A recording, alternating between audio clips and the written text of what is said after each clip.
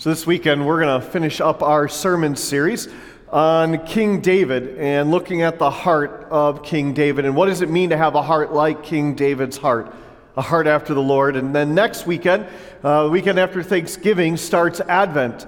And we're going to do a sermon series called Advent Devotional as we look at some of the themes of the candles around the Advent wreath, leading us in a preparation for the celebration of Christmas. But as we do finish up this sermon series, A Heart Check, being reminded of the heart of King David, just want to encourage you as a reminder to continually check your heart, that we should check our hearts. It's not just a one-time event, but because of our sinfulness and our brokenness, we need to continue to evaluate our hearts and ask ourselves, is my heart in rhythm with God's heart, in the way that David's was? In a heart that looks to the promises of God, a heart that fully loves as it is fully loved, a heart that in humility protects others, even those that would attack us, just like Saul did, a sin-stained heart, a heart that needs to ask for God's forgiveness and grace, just as David did in the midst of his sin with Bathsheba and Uriah wanting what was not his, and having a heart of generosity that actually finds joy in being generous. Today we're going to look at our last aspect of what it means to have a heart like King David, but it's not going to be the one that was sent to me this week. I had a bunch of people on Facebook send me messages saying, hey, did you see this post about David's Christmas heart? I don't know how many of you are familiar with Babylon Bee. Anyone in here familiar with Babylon Bee? Okay, a few of you. Yeah, Babylon Bee, it's like The Onion, if you're familiar with that. It's a satire website for Christians and just kind of pokes fun at some stuff in a very good-hearted way. And it said that David had a Christmas heart. In fact, scholars now believe that Saul threw his spirit David for playing Christmas music on his harp well before Thanksgiving. I can totally get it. That stuff is out way too early. But we're not going to talk about that. We're going to talk about something completely different today, but let's start with a word of prayer. We pray. Heavenly Father, thank you for gathering us here today so that we can give thanks to you, glorify you, and we can spend time again in your word, being shaped and molded and allowing you to do your work on our heart. Lord, we pray that you would grant us a heart like David's. And today, as we look at that last aspect, may our heart be a reflection of your heart, so that the world might know the love of Jesus. We pray in your holy name. Amen. So one of the things my children love doing is over the summer going to amusement parks. And I love going to amusement parks with them because I love roller coasters. I will ride any roller coaster. There's not a roller coaster that is too fast, too big, has too many turns. I just love roller coasters. And my children love them as long as I go on them with them. But there is one ride at the amusement park that I absolutely hate, and I will never go on that ride, and it is this one. How many of you are familiar with this ride? Yeah. So I hate the Tilt-A-Whirl. I don't understand how this is fun at all. You're just spinning in a circle while going in a circle, and getting dizzy and sick all at the same time. Like, how many of you are already getting dizzy just watching this? Right? Yeah, exactly. Like, what is the point of that ride? And as I was looking at that and thinking about the Tilt-A-Whirl, in fact, they have a ride where you do this to yourself. It's the teacup ride. You ever been on the teacup? Like, you're spinning yourself. I'm going, why would you do it to yourself? Then I was thinking about our life, and how often do we do that to ourselves? Or how often does the world do that to us? Where things just seem to be spinning out of control. Life goes faster and faster. We're disoriented. Things don't go the way we want it to. And our life starts to spin out of control. And normally that happens for one of two reasons. First of all, sometimes we literally do it to ourselves. We look at our schedule and we look at everything we have to do and we look at our children's sports schedule and we're like, this is out of control. Except it was literally in your control. You put that on your calendar. But you allowed your life to spin out of control with your own decisions, with the things you have done. This is what happened with David and Bathsheba. It was David's decisions that had his world spinning out of control, going from adultery to murder to being convicted of that and sentenced to death by Nathan, and then being forgiven and relieved by God. There are other times where it's the world that does this to us. It's going to the doctor and getting a diagnosis of a sickness or a cancer. It's people who hurt us and lash out at us in ways that make our head spin. It's financial distress. It's being laid off. It's having your pay cut. And the world seems to be spinning out of control all around us. And there are seasons of life where we all go through that, where we just look at the world around us and we look at our life and go, God, I don't have a firm foundation to stand. It's going too fast and things are too out of control. How am I going to make it through this? And in the midst of that, what we want is we want some sort of steadiness, something to stand on. And that's what we're going to talk today is how do we find a steadiness in the midst of a world, in the midst of lives that seem to be spinning out of control? And how do we have a heart like King David's that stays faithful when life is spinning out of control? We're going to look at that in what is considered the last words of King David. If you want to follow along, you can follow along on page 275 in the Bibles in front of you. I will put up the words on the screen this morning.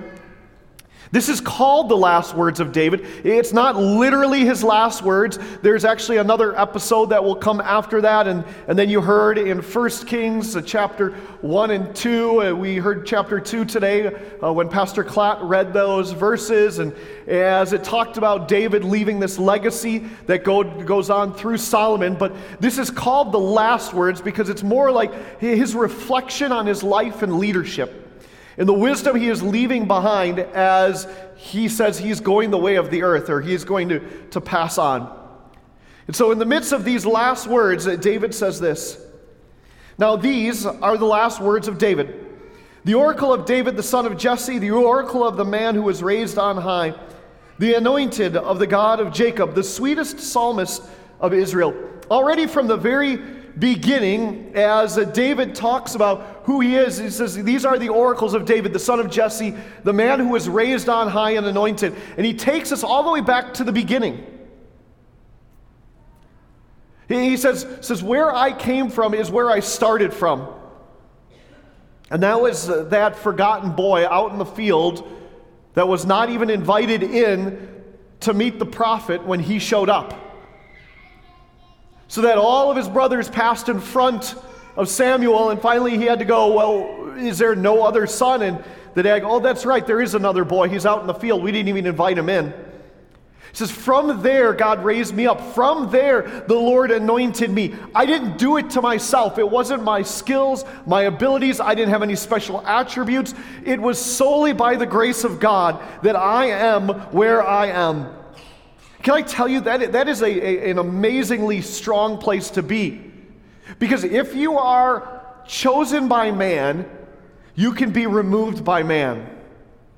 But if you are chosen by God, then only God can remove you. What an amazing security that brings. If you are where God wants you to be, then it is only God who moves you on to where he wants you next. But if you are where you want to be, or where man chooses for you to be, then you or man can move you on. And that is a very dizzying place to be. But David says, I'm not where I want to be. I was where God wanted me to be. And God took me from the fields filled with sheep to the palace to lead as God would have me lead. And then it calls him the sweetest psalmist because David wasn't just a military leader, a general, a king, but David was a musician, if you remember. David loved to play his harp. And David wrote at least 73 of the 150 psalms that we have in the scriptures, could be more. But David is now going to go on and he is going to speak about what it means to be a godly leader. In fact, that's the whole point of what's coming next is what does it mean to be a godly leader? And so for some of you are like, well, good, then if he's talking about being a godly leader, then that's not me because I'm not a leader. I'd rather follow somebody else, but me, I don't lead. But I believe that when we understand leadership correctly, that we all should see ourselves as leaders. Because all leadership is influence. So if you have influence in your life, you're a leader. If you're a father or a mother, if you're a husband or a wife, if you're a coach, if you have people that you work with who you have influence on or influence over, you're a leader. But the question is, and we're going to hear a little bit about this in what David says, is how are you leading? With what are you leading? Are you leading with selfishness, with ambition? Are you leading with fear? Are you leading with anxiety? Or are you leading in faith? Are you being a godly leader who points people to Jesus? Or are you a worldly leader that's just seeking to point people to yourself or success according to the world's standards? So David goes on and he says this as he speaks this way. He says, "The Spirit of the Lord speaks by me. His word is on my tongue. The God of Israel has spoken. The Rock of Israel has said to me, when one rules justly over men, ruling in the fear of God, he dawns on them like the morning light, like the sun shining forth on a cloudless morning, like rain that makes grass to sprout from the earth." David starts by saying, it's actually never been me speaking. The only person that has spoken as I have spoken is the Lord, because it is the Spirit of the Lord who speaks through me, and his word is the word that is on my tongue at all times. In fact, what David is really saying is, I am just God's megaphone to the world. Do you know that's what we're called to be? When Jesus left and said, "You will be my witnesses in Jerusalem, Judea, Samaria, and to the ends of the world," he says, you are to be my megaphone. It is your words that are to be on my tongue. It is your word that is to be my word that is to be spoken through your words. You are God's megaphone. Just like David was God's megaphone. Which is why we here at Grace continue to encourage you, open up your scriptures, spend time in God's word, because the more you are in his word, the more his word is in you, and the more his word will come out of you, because his word consumes you. So be in his word. Whether it is a minute a day, 5 minutes a day, an hour a day, whether you're reading one verse or 5 verses or a chapter of the Bible, spend time in God's word. Listen to him. Be in his word, because when you are in his word, whether it's for a minute or an hour, his word will be in you. And his word will come out of you. And in that moment, you will continue to be God's megaphone to this world. So he says, this is what I have been. I've just been God's megaphone. And so the God of Israel has spoken through me, the Rock of Israel. He says, when one rules justly over men, ruling in the fear of God. He says, this is the type of leader that I want. Leaders, people of influence, who are godly, who are righteous, who rule with the fear of God, who point people to me. And he says, what they do is he dawns on them like the morning light. He shines forth like on a cloudless morning. He brings rain that makes the grass sprout on the earth. Do you notice what the leader's job is? Your role is? It is only to shine light and to bring that rain that would cause growth. But he never says that growth was his. In fact, Paul speaks that way. If you read 1 Corinthians, Paul is speaking about himself and another leader, Apollos, and he says, what am I and what is Apollos? For I planted, Apollos watered, but it is only God who makes the growth. So neither he who plants nor he who waters is anything, but only the one who gives the growth, which is God. He says, this godly leaders and people of influence, you and I, we have one role and one responsibility is we are God's megaphone to speak the word of God, to shine the light in the darkness, to bring the rain that would water people's life. But then it is only God who will bring that growth. The calling is that we are faithful and God is fruitful, but it's not up to us. And what a steadying place that is. Because the results then aren't up to us.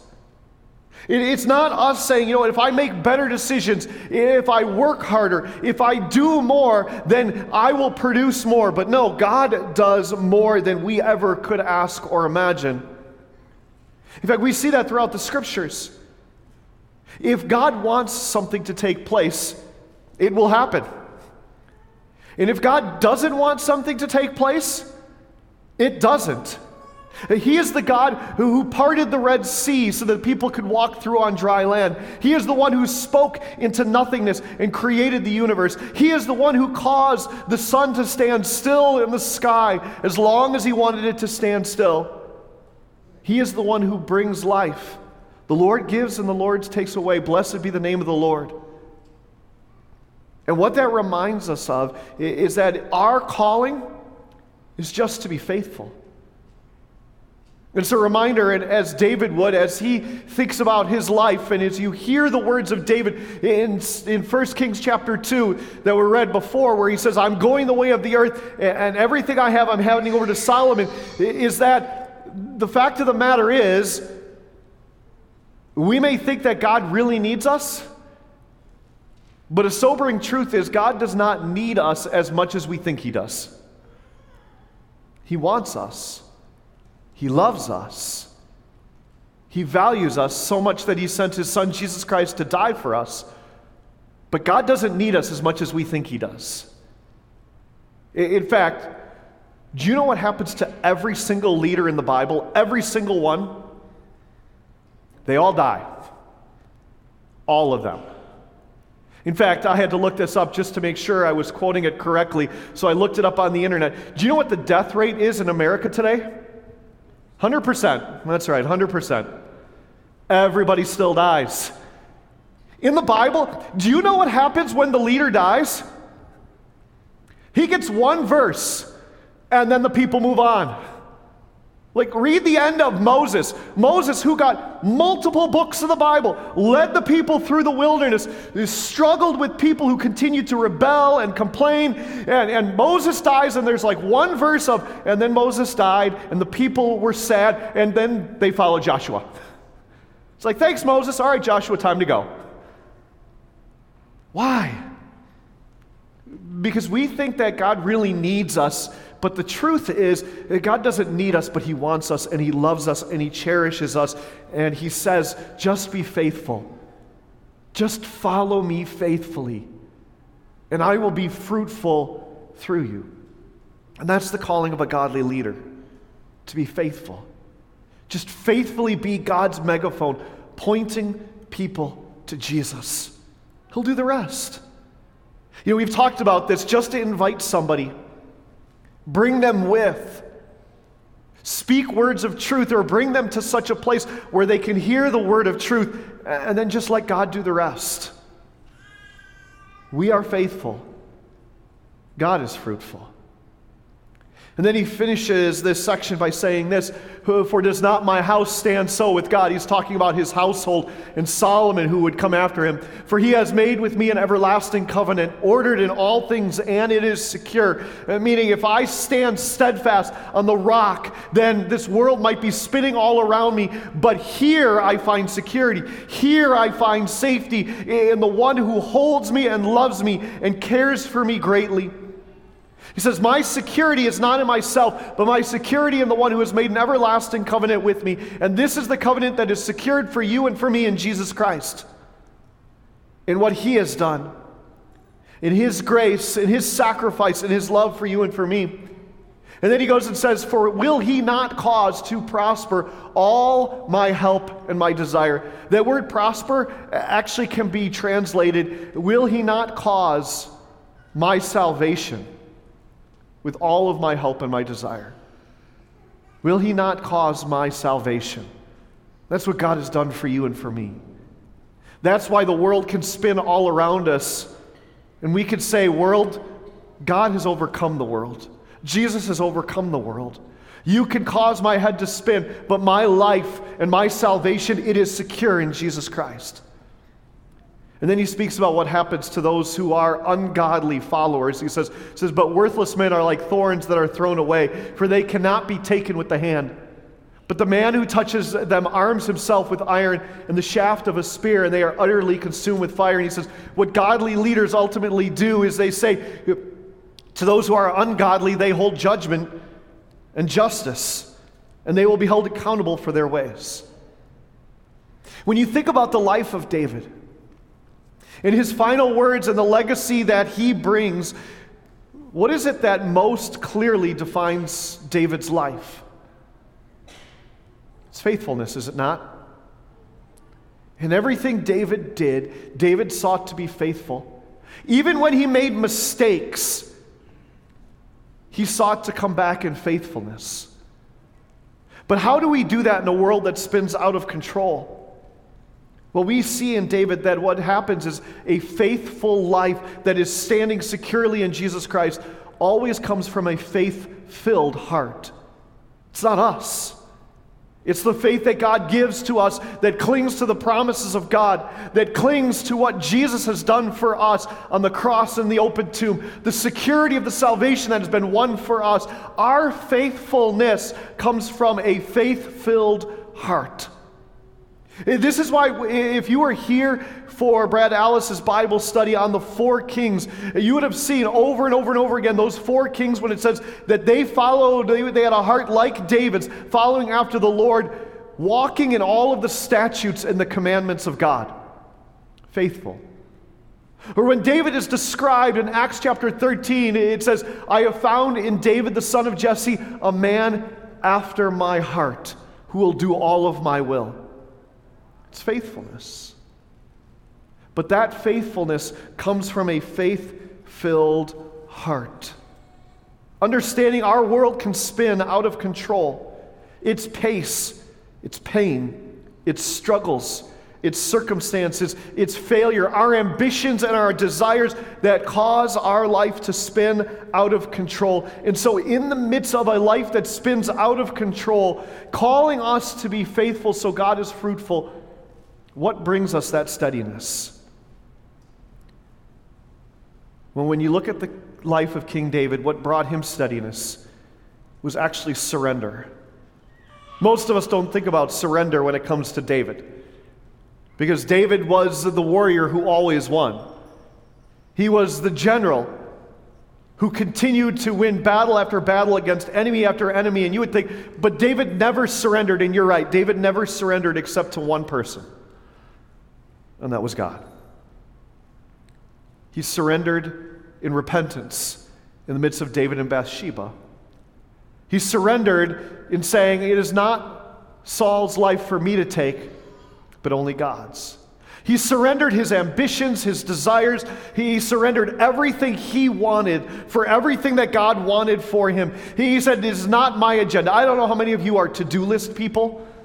I'm a huge to-do list person, and there are days where I will get done with my day, and I will look at my to-do list, and I will have done nothing on my to-do list except everything that God wanted me to do that day. And that's surrender. It's saying, God, not my agenda, but yours. Not my power, but yours. Not my will, but yours. Not my words, but yours. It's saying, God, everything I have, I surrender it for everything you want for me to do. There's a phrase that's associated with David that's repeated over and over again if you read the life of King David. In fact, it's the phrase that you find out is one of the reasons that Saul hated David. In the midst of Saul seeing all of David's victory, it says, and Saul realized that the Lord was with David and he hated him. And over again it's repeated, the Lord was with David, the Lord was with David, the Lord was with David. Do you know that the Lord is with you? In your struggles, in your pain, in the midst of your brokenness, wherever you live, wherever you work, with whoever you are doing life with, the Lord is and the Lord will forever be with you. Do you understand what an amazing promise that is? No matter how badly life spins out of control, the Lord is with you. While my children were growing up, one of my favorite things to do was on a Sunday afternoon after getting done with worship would be going home and sitting on the couch, eating lunch and watching football as long as my Bears were winning. And I would love having my children who would just come and sit on my lap. And when they're little, children love to sit on your lap for a little bit. And after about 5-10 minutes, children have lots of energy, so what do? They squirm, don't they? And then they kick and they kind of elbow you, and finally you're like, fine, get down. And then they go out and then they start doing something that they ought not to be doing. Right? So they're opening a door or closing a door. We would have this chest, and they would be, that was in our living room, and they would be opening it and closing it, but had a heavy lid on it. And so every time they'd go over to it, I'd remind them, don't open that. Don't play with that. Well, inevitably, whenever you tell them not to do something, what do? They do the thing you tell them not to do. And then they close it on their fingers, and they hurt themselves, and they start crying because their world is spinning out of control. So where do they go again? Right back to Dad. And guess who's waiting for them? I am. And guess who's waiting for you? The Lord who's with you. Your world may be spinning out of control, but God is always there. And in the sweetness of surrender, God gives you a steadiness that reminds you that the world may be spinning out of control, but not to Him it isn't. And so He is there with you because He loves you. And in His arms, you will find the steadiness that comes in surrender. In Jesus' name, amen.